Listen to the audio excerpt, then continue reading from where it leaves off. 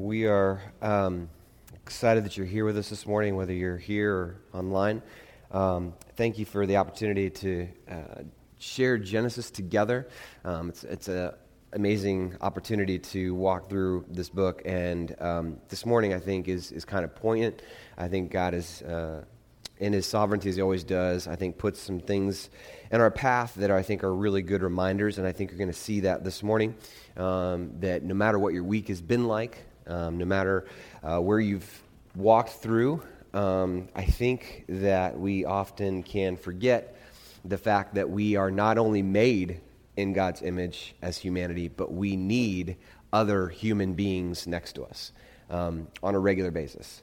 And so hopefully you're going to see all that it means to be made in God's image, and that's where we're going to be heading this morning in Genesis chapter 2. If you have your Bibles, you can go there. We're going to try and tackle Genesis chapter 2 together this morning. As always, there are booklets in the back that look like this. You can take notes in these. There are resources in the front as well for you to grab during the week if you feel like that is something that would be helpful for you, and get moving along in Genesis chapter 2. So as we think of what it means to be made in God's image, I was kind of curious, and so I was kind of thought, what is out there as far as a definition or thoughts when it comes to the idea of being a human being? This term, imago Dei, has been around for years and years and years and years and years and years and years and centuries, and it's a term that is this idea of made in God's image. And so I thought, let's kind of figure that out. So one of the easiest ones that popped up really quick was PBS definition, which we all go there, don't we? I mean, whenever we wonder like what to think, we always go, what would PBS have to say? I understand, but let me just kind of walk through. It's kind of interesting findings here, and this was really recent as far as what they said when it comes to this idea of being made in God's image. To say that humans are in the image of God is to recognize the special qualities of human nature, which allow God to be made manifest in humans. In words, for humans to have the conscious recognition of their being in the image of God means that they are the creature through whom God plans and purposes can be made known and actualized. Goes on.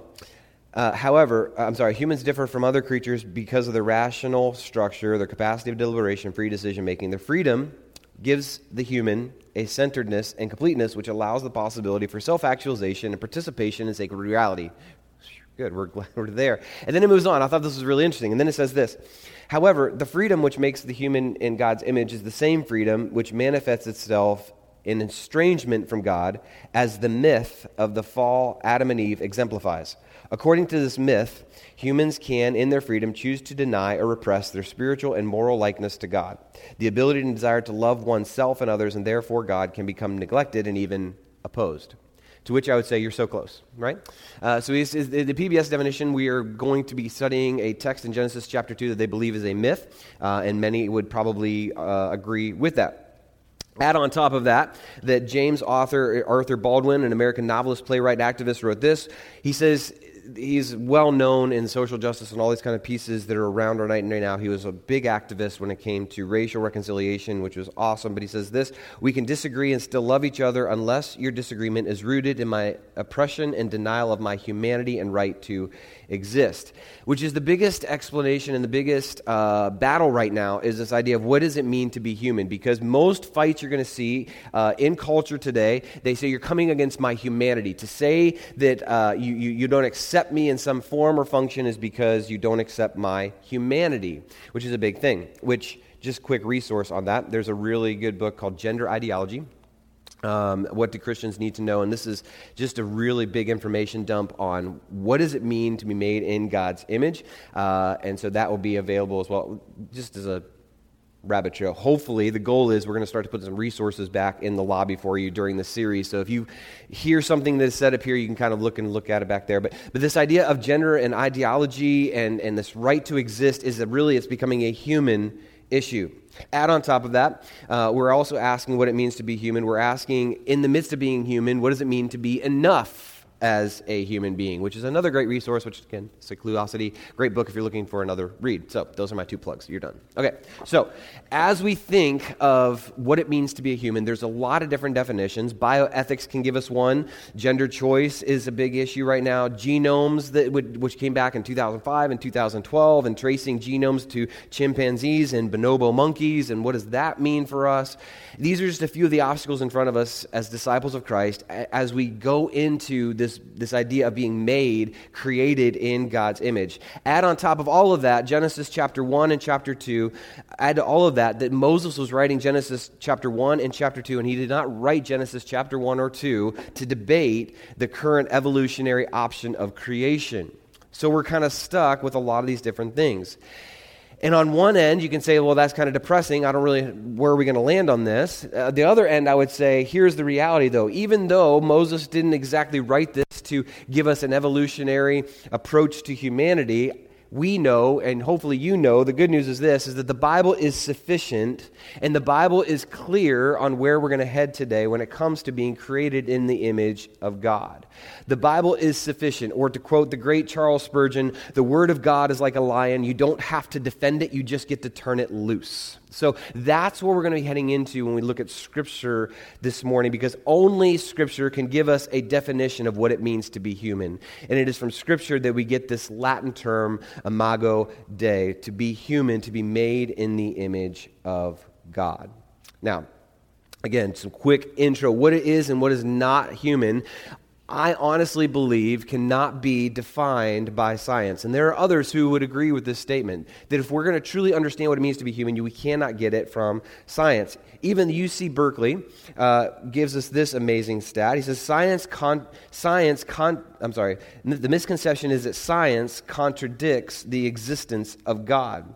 The correct approach to this is science cannot support or contradict the existence of supernatural entities because it deals only with natural phenomena and explanations. So for us to get an explanation from science about what it is to be a human, I don't believe it's possible because they only deal with natural phenomenon and the explanations there. There is no God in that world for the most part, and so they cannot give us a concept like imago Dei. Science cannot give us a concept like imago Dei. It can tell us DNA, it can trace genomes, it can give us plenty of needed things, but it is no means a way to understand what it means to be really fully human. I would say as well, politics, and you may know this, but politics cannot help us on this topic of imago Dei either. The reason we know this is because politics cannot get this right. They had this attempt way back in 1948. After all the world wars, they had this huge get-together as a United Nations, and they came together and they said, we need to not go back to this. We can't go through these world wars again. We can't go back through Hitler and all these things that have happened in our past. And we need to make a correction to this because we as human beings can't survive another round of this. And so they came together in a failed attempt, I believe, in 1948, and they came up with what was called the Universal Declaration of Human Rights by the United Nations. And this 30-article document was written and established and sent out and translated all over the world. I believe close to 300 translations of this document of Declaration of Human Rights in 1948, and I think history can just pretty much explain and tell us if we've got a document to explain the value of what it means to be human or what it is to be human, and we've had it since 1948, how's it going? Right? I mean, if we all have access to it and it's available to us, why are we still as messed up as we were before? I believe if you get anything else out of this morning, it's because humanity is uniquely and purposely designed by God through a literal Adam and Eve for the flourishing protection and care of creation and one another. Here's our bottom line. We said every chapter we're going to try and sum up in one quick, easy statement, about what each chapter is all about. So here is my best attempt at chapter 2. So if you were to put chapter 2 in a nutshell, this is my attempt at it. It is fallen. It is not accurate fully as far as getting everything out of chapter 2, but I think we can get most of it out of this. Humanity is uniquely and purposely designed by God through a literal Adam and Eve for the flourishing, protection, and care of creation and one another. That's what we're going to see out of Genesis chapter 2 this morning. Let's begin in Genesis chapter 1, verse 26 to 28, and then I believe this. You'll see how this is directly linked to Genesis chapter 2, verses 4 through 25. So, Genesis chapter 1, 26 through 28. Then God said, "Let us make man in our image, after our likeness, and let them have dominion over the fish and of the sea and over the birds and of the heavens and over the livestock and over all the earth and over every creeping thing that creeps on the earth." So God created man in his own image. In the image of God, he created him. Male and female, he created them. He says, this is man and this is woman. I create them. And he says, not only created them, I love verse 28, and he blessed them. And God blessed them. And God said to them, "Be fruitful and multiply and fill the earth and subdue it and have dominion over the fish of the sea, over the birds of the heavens and every living creature that moves on the earth." We are truly made in God's image. And as God's image bearers, that means that we truly are kings and queens ruling over this world. He says, I want you not only to have, I want you to live here, I want you to have dominion over it. If you were to go back in the ancient times and you see this image of God was actually this word that was used in the ancient Middle East as a term that would basically describe their kings or their emperors or even pharaohs were images of God. They believed pharaohs were even gods themselves. So for God himself to come into this scenario and say, hey, guess what? I'm going to give you the very image of myself planted into humanity is a very big deal. We were created into his image. We'll see what this entails more in detail in verses 19 to 20 of chapter 2. But we see here, we're made in his image. We are created male and female. And he gives us a specific gender by birth for us. And then he goes into what this all means by going into chapter 2. Let's begin in verse 4 through 6. Verse 4. "These are the generations of the heavens and the earth when they were created, in the day that the Lord God made the heavens and the earth, earth and the heavens. When no bush of the field was yet in the land, and no small plant of the field had yet sprung up, for the Lord God had not caused it to rain on the land, and there was no man to work the ground. And a mist, or spring, you can either translate that either way, was going up from the land and was watering the whole face of the ground." Now, a couple key pieces that come out of this section. First off, in verse 4, some Easter eggs here. He says, these are the generations in verse 4. This is the same term you're going to see repeatedly throughout the book of Genesis. If you have your booklets, in the very front, you'll see here that many of the commentators will actually give you a breakdown of Genesis through generations. So he starts with in the beginning, and he gives you a generations account, a beginnings of creation. And here he's going to give you the generations of Earth's family. And he says, so in the beginning, these things, or these are the generations. You'll see that term throughout Genesis. These are the generations. It's a term that says, these are the beginnings of the heavens and the earth when they were created. In the day that here's a key term, Lord God created them. This is huge, right? So Lord God is Yahweh Elohim. And so in this, and you may know this, so it's maybe a review, but Elohim is the plural form of God. And so if it says plural, that means we get our Trinity out of this word Elohim. It's the same word he used to describe God in Genesis 1:1. But here we see it's tied to Yahweh. And as we studied Moses, we understand that Yahweh is this idea of relationship that is covenant, that is a starting of something new. So you have a starting of something new, covenant God tied with the Trinity together to give us this view of God who created, this is interesting, the earth and the heavens. So he switches now. It used to be heavens and earth, and now he switches the pattern to go, he's creating the earth and the heavens. You see, I believe Genesis chapter 2 is pulling in these days of humanity that were created in the first chapter. And you can get caught up in all the discrepancies. Well, I thought it said this in chapter 1, and the plants were springing up, and now they're not, and how does that work? I believe this is truly, the account in Genesis 2 is not to give us a detailed explanation of 1, but this is a detailed explanation of humanity itself. And the creator relational Trinity God is here in this place to give us what it means to be created in God's image. He continues in verse 7. Then the Lord God formed the man from the dust and breathed into his nostrils a breath of life, and the man became a living creature. I believe, and the church would believe here at Community, that he not only created them, he created a literal Adam and a literal Eve. We believe that there is a literal mankind of Adam in chapter 1, verse 27. This word is, the word for Adam is the word Adam, man, here. So he sees he formed Adam from the dust, or mankind from the dust. We believe that was on purpose.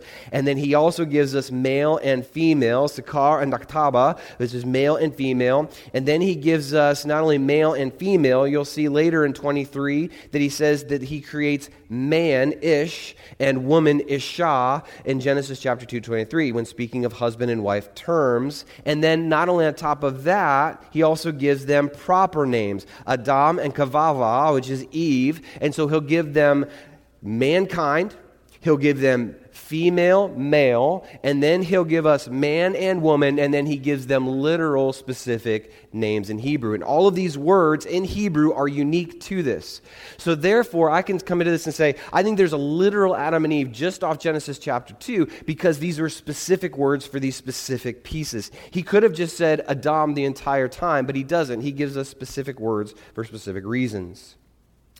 This may be helpful, but Wayne Grudem gives us 8 closed-handed issues when it comes to creation. We can fight and debate about a lot of things, but I fully would agree with this. In 8 closed-handed issues, we would say you have to believe these things that we come to when it comes to creation. First, the Father, Son, and Holy Spirit were all at work together in creation.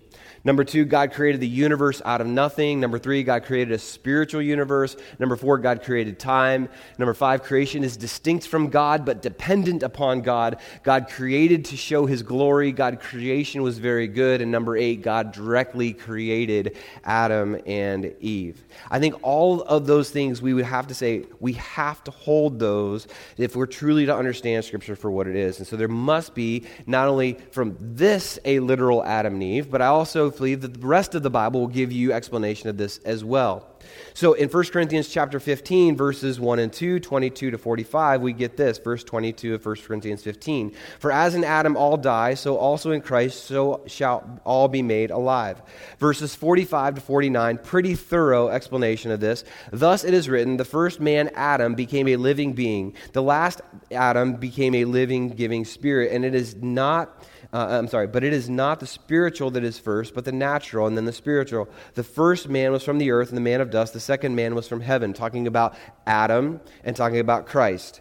As was the man of dust, so also are those who are made of dust. And as in the man of heaven, so also there are those who are from heaven. He says, just as all of us are human beings created from the dust, so also those who put your faith in Jesus Christ are Christians, and those shall be in heaven together with him. Just as we've been born the image of the man of dust, we shall also bear the image of the man of heaven. We've been created in Adam's dust humanity. We can also be created in the likeness of Christ as we accept him and are transformed by him. Romans chapter 5, 12 to 13. Therefore, just as sin came into the world through one man and death through sin, so death separated to all men because of sin.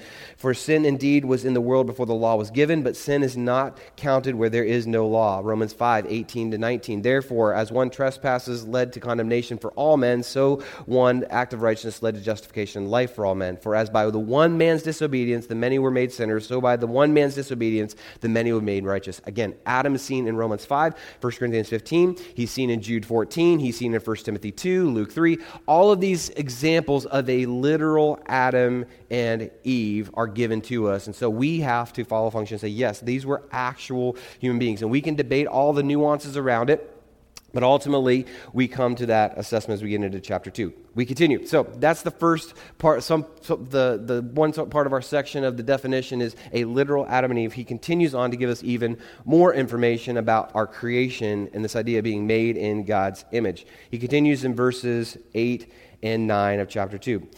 And the Lord God, he says, planted a garden in Eden in the east, and there he put the man whom he had formed. And out of the ground the Lord God made to spring up every tree that is pleasant to the sight and good for food. The tree of life was in the midst of the garden, and the tree of knowledge of good and evil. I don't know if we could go back to Sunday school days or not, but for those who grew up in church, you probably remember the tree of good and evil. We remember that one. Well, we often can forget that there were actually 2 trees in the garden. And the first tree, he says, is the tree of life was in the midst of the garden. In other words, there was a source for all life and all joy. And here's the beautiful thing about that tree of life that we know from Genesis chapter 1 or Genesis chapter 2 is that tree of life was not off limits. The only tree off limits was the knowledge of good and evil, which is interesting. So how does that work? Well, it's interesting because I think God in his design not only creates Eden, a place for man to work and cultivate, he also gives us amazingly good things. He says the tree of life was in the midst of the garden. Before that, he says it was pleasant to the sight and good for food. The goodness of God here specifically telling us how good he is in creating us and in designing us.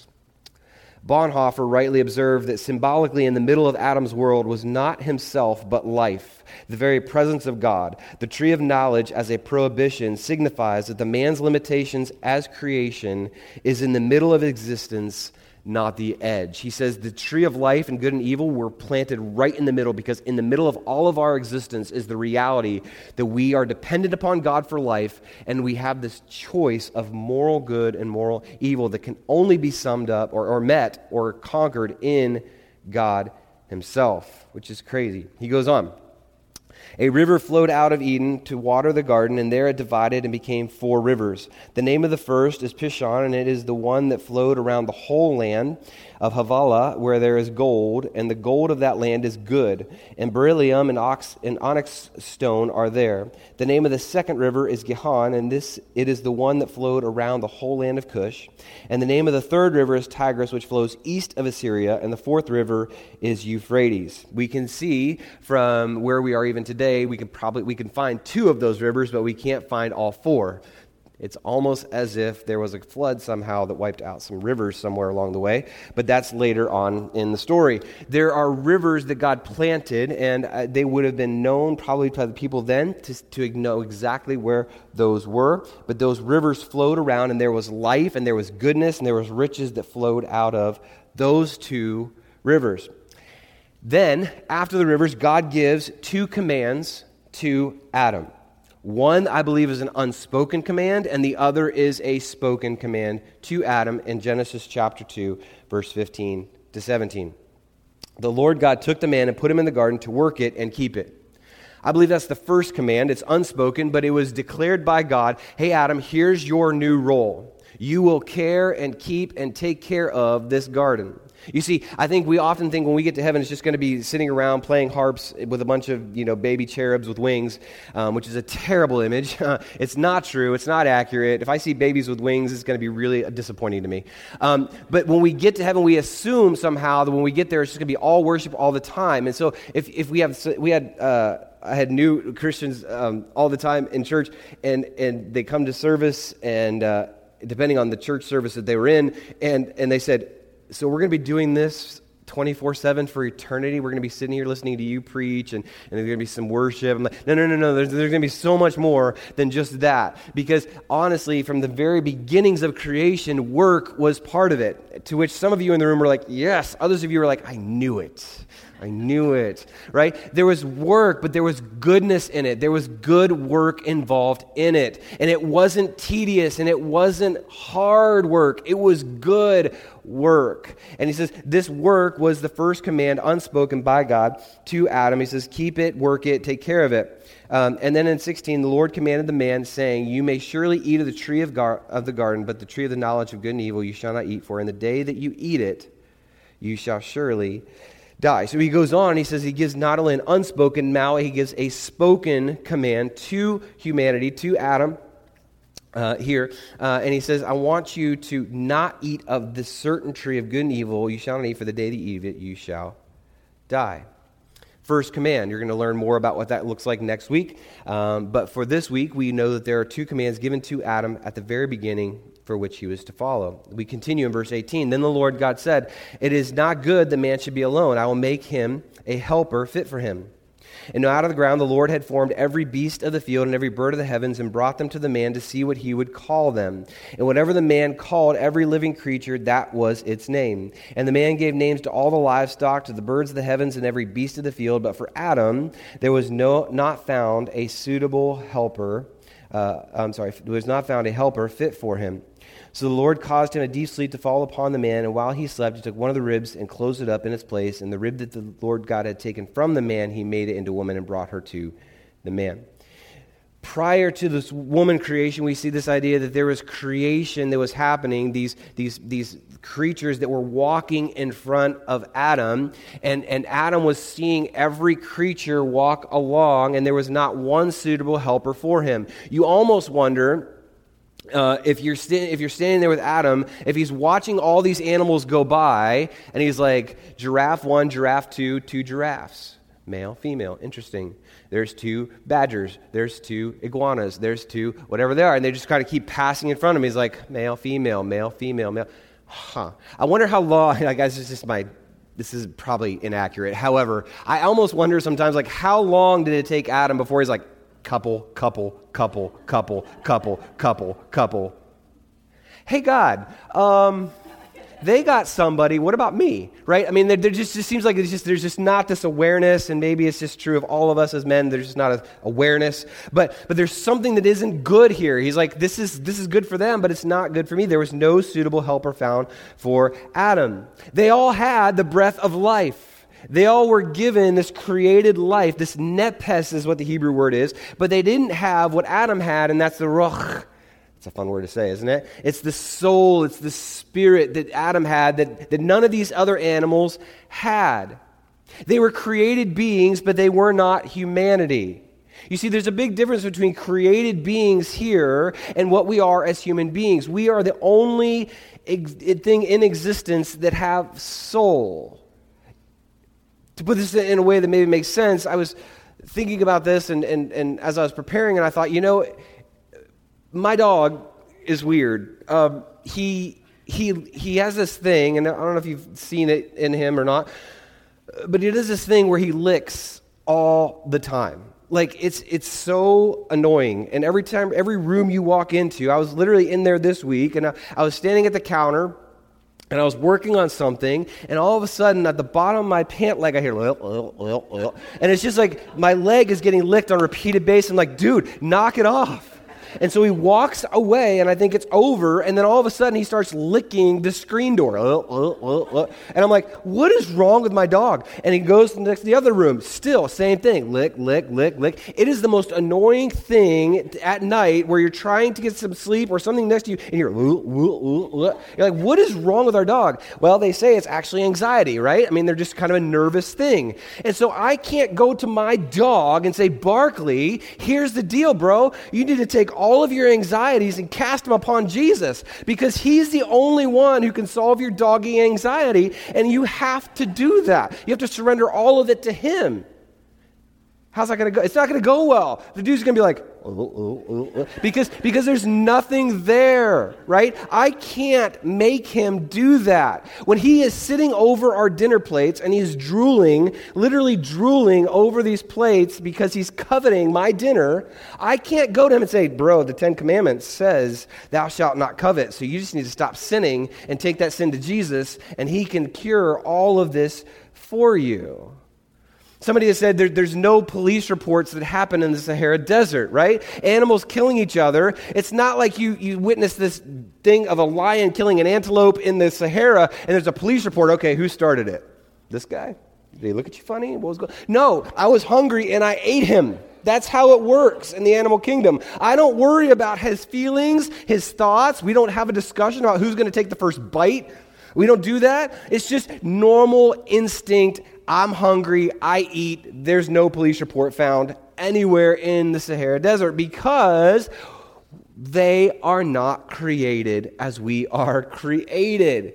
Because we are created in the image of God, we are given not just life and breath, we are given a soul, and that is what makes us distinct in all of creation. And because we are made in his image, we can exercise authority, we can connect on a deeper level, we can control and or tame our instincts, I hope. We can process joy and loss. And when we all get nervous and we start licking, we can take our anxiety to Jesus and say, if I'm anxious, I can take it to one who can solve my anxiety, because I'm not, thankfully, like Joel's dog, right? We have this ability to turn to Christ and take these things because of the unique nature of who we are.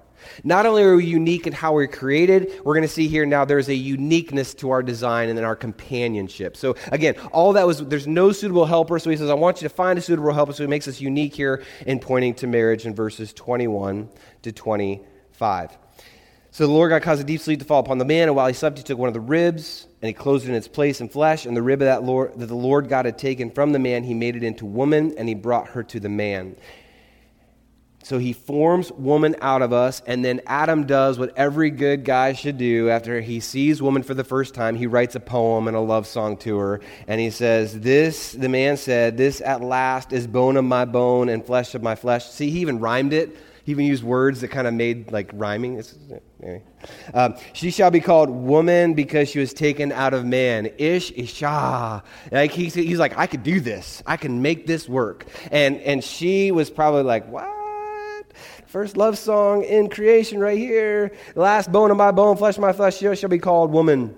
And therefore a man shall leave his father and his mother and hold fast to his wife, and they shall become one flesh. And the man and his wife were both naked and were not ashamed. You see, marriage was a unique Christian value designed by God at the beginning of creation. You will not see these words, specifically man or woman, as he uses them here, outside of the context of marriage throughout your Bible.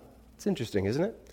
He says, I'm giving you unique words for the unique thing that is happening here. It is a unique design that man and woman should be bound to one another in a unique way. And therefore, we have the first marriage here in Genesis chapter 2. Again, a unique part of being made in God's image. All of chapter 2, though, we can see fully that we are unique, designed by God himself. We see a relational and an intentional God who, as we said last week, is all-powerful creator who created all things to flourish under his good and loving rule. If you remember that from last week, that was kind of chapter 1. We were designed by a powerful creator who created all things to flourish under his good and loving rule.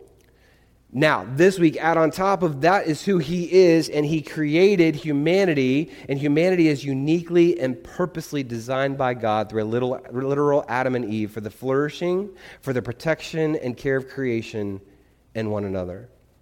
That is, in a nutshell, what we get out of Genesis chapter 2. Now, you can look at that and you say, okay, good, that's a lot of deep theology, it's a lot of good information.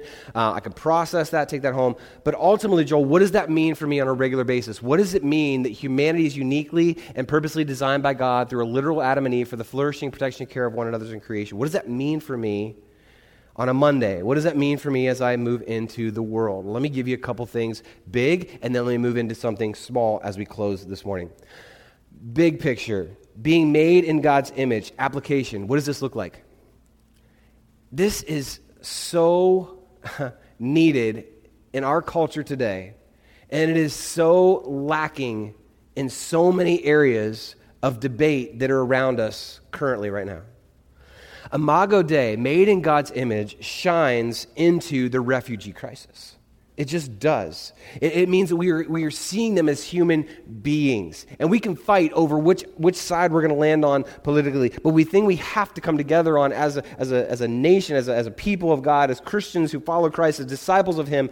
We have to say these are still people made in his image. You can see Imago Dei in the refugee crisis. You can see Imago Dei in the pornography addiction that is around us on a regular basis. The mistreatment of humanity. The taking something made in God's image and just turning it into an image worth my own consumption. You can see it clearly in slave trafficking. That is a huge issue today. We thought that had gone away. We thought that was an old thing. Unfortunately, it is still here and it is still real, and these are the huge issues that Imago Dei shines into. You can see it not only in slave trafficking, it is a huge issue when it comes to abortion. That we are created in the image of the Creator. And so taking the life of a person born in God's image is a big deal. You see it in gender debates right now, in all the things that are in your social media and all the things that are popping up. It's a huge issue right now. Because it's the question of, do we get to choose, or does God get to choose who we were intended to be by design? And as you have those conversations, you can get into all the debating of them again. But here's a reality. We have to go back to treating them, whether they disagree with us or not, as made in the image of God. We just can't silo them off into a world where we don't talk to them or deal with them because they don't agree with us. We have to see them as a human being and not an issue. I think we've gotten so consumeristic as a nation that we just consume information and then we just basically create our own little silos, and we forget that God has called us to other human beings, not other issues that we can agree or disagree with. There are human beings that are made in the image of God like ourselves, and though they may not have Christ in their life, we are still bound to treat them as Imago Dei, made in the image of God himself. So that's kind of some big picture, right? That's some large scale. Can we just remember that the next time we want to post something, the next time we want to say something, the next time we want to just kind of go off on a tangent? Can we just remember they were created in the image of God himself like we were? But even closer to home, let me just kind of bring this into reality for us even here. And as we head into the fall and winter months, as school and sports are beginning for most of us, and we're wondering what's going to be coming next, what regulations are we going to have, what things are going to be flowing down the pike on us, and all these things of COVID and things of last year to this year. And many of us are probably in the same boat. We don't want to recreate last year, because here's what last year brought. Last year brought a whole lot of division, a whole lot of not being made in Christ's image views, a lot of just, I'm going to take this stance on this issue. Last year brought a whole lot of fear and a whole lot of self-preservation. And whenever there's a whole lot of fear and a whole lot of self-preservation in us, it makes us really ugly people, does it not? Amen? Maybe it's just me? Okay. It turns me into a really ugly person. When I just worry about myself and my family and my kids and my priorities and my whatever I have to do, and fear adds on top of that, I turn into a really ugly person. And so as we head forward into this fall, let me just kind of say, when we talk about Imago Dei and this huge, large concept that I could never do justice to in the amount of time we have, can I just point us back to maybe something simple as your schedule? As we look towards the fall and as we look towards the winter, can I just maybe put this as an application point for us this morning? As you look at your schedule, could you put like your pools maybe still be open, and you have this strip that goes in, I'm not even sure what they're called, but you stick them into the pool, right? And you pull them back out and it tells you how much chlorine level and all the different, that's all I know, chlorine level, that's all I got. You put it in and that's all I check. So you pull it out and there's a list of things that it checks. Basically, you dip it in, it tells you what your environment is. What if you were to take the proverbial stick and you kind of dip it into your schedule? You take this Imago Dei concept. Do I have time for people in my schedule? And I dip it into my schedule, and you pull it back out. What's the reading look like in your schedule? Are you so busy that you've missed the people in your schedule? Has your schedule kind of dictated to you your pace, your emotions, your franticness? Or can you truly look at your schedule and say, you know what? I am not going to allow my calendar to tell me the worth of the next human being next to me. I'm not going to allow my calendar to dictate the value of my family. I'm not going to dictate the schedule that I put in place. I'm not going to allow it to seep into those worlds. I want us to think as we head into the fall and as we head into the winter, we are going to need each other more than we ever have in the past. We're going to need to learn our lesson from last year and not worry. For me personally, this is just out there for you to hear. I don't want to worry so much about Sunday mornings as I did last year. Like, are they going to happen? Are they not? How are we going to make them happen? How are they going to work? I don't want to spend all my time and resources into that world. What I want to spend my time in this fall and winter in is in you all as people. And putting my schedule to say, you know what, I'm not going to worry about all the things that have to get done to make that happen. I want to worry about, are we making the right connections with each other? Are we there for one another? Are we listening to one another? Are we taking things to one another in love and saying, man, I was just thinking about you today. I'm just bringing you coffee because I love you and I appreciate you. I just want you to know it. Are we stopping by people's homes and just kind of, stopping in and saying, hey, I just want you to know I care about you? Are we sending texts? Are we sending emails? Are we making phone calls to say, I want you to know I am for you in this moment? And we can be all over the place on what we're going to be getting into this fall. But ultimately, if we are going to be made in God's image, the biggest thing we can do to live out in this fall is to make room in our schedules for that. And here's what I know about that when I say that. One, you're kind of thinking that's impossible. Some of you are probably thinking that's impossible. That sounds really good, Joel, and you can say that from the stage because you have a microphone. But ultimately, if you were to look at my schedule, I want you to show me where people fit in my schedule. To where I would probably look at your schedule and I would see other thing in it, and I would say there's people here, there's people here, there's people here, there's people here, there's people here, there's people here, there's people here. There's people all over your schedule. You've just gotten so caught up in the task, you haven't missed the people in the process. Still do the task, you've just missed the person doing the task. Well, I've got this thing to plan. Well, who's part of the planning party with you? Well, it's just me. We'll get somebody else in the planning party. Well, then it won't be my party. Well, deal with it. But then I'm not in control. Exactly. I'm bringing people in beside it. Well, what about my kids? I got my kids' schedule and sports schedule and everything like that. So you're at your kids' sports schedule. Cool, that's awesome. How many games you got? Oh, man, our games are racked. I mean, if you see my schedule, I'm like an Uber driver this fall more than I'm anything else, right? I'm just driving them everywhere. Who's the seat next to you at the soccer game? Who's the person next to you at the basketball game? They're made in God's image. They are human next to you, human, right? There's simple things you could do. There's a coworker that you could probably take to lunch. There are people you could put into your schedule. There are people at this church who need you in their life throughout this fall to make a connection, to say, I'm here for you, I care about you, I want to be in your world. Now, some of your schedules retaliate. Some of you're looking at me and you're like, yeah, that's great for you to say, Mr. Out there, talk to everybody kind of guy. What about me? I don't like talking to people. I don't like people in general. I just don't like them. Like, I just, give me an afternoon, and what I'm going to do is going to just go to my garage, turn on my TV, and just sit. That's what I want to do. I'm actually going to close the garage door, even though it's 90 degrees, because I don't want anybody in there with me, right? I don't like people. Okay? Awesome. You got more work to do, bro, right? Because here's what you get to do. You get to find a person that you tolerate,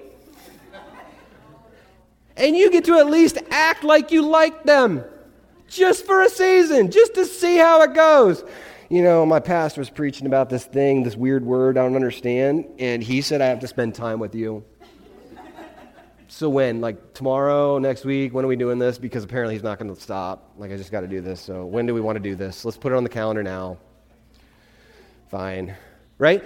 Great. Start there. I don't care. I don't care if you resent me in this process. This is part of the human process. This means I care for a person next to me, even though my schedule is telling me I can't or don't have time to. Even though I'm an extrovert or introvert, it doesn't matter. It matters simply that you see the human possibility next to you. If you're to look at Jesus, and I'll close with this. As we look at Jesus, how often was he just with people? How often was he just around people?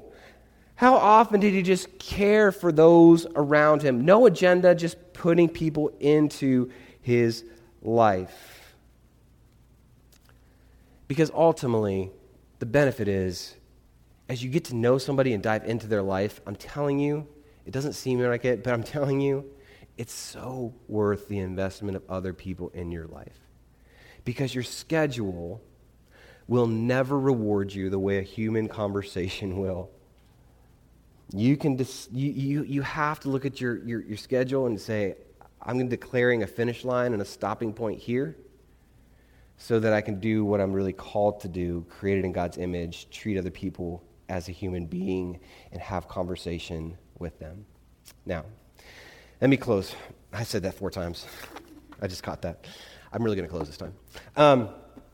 As we think of this idea of Imago Dei, I think we as a people have been through a lot in this last month.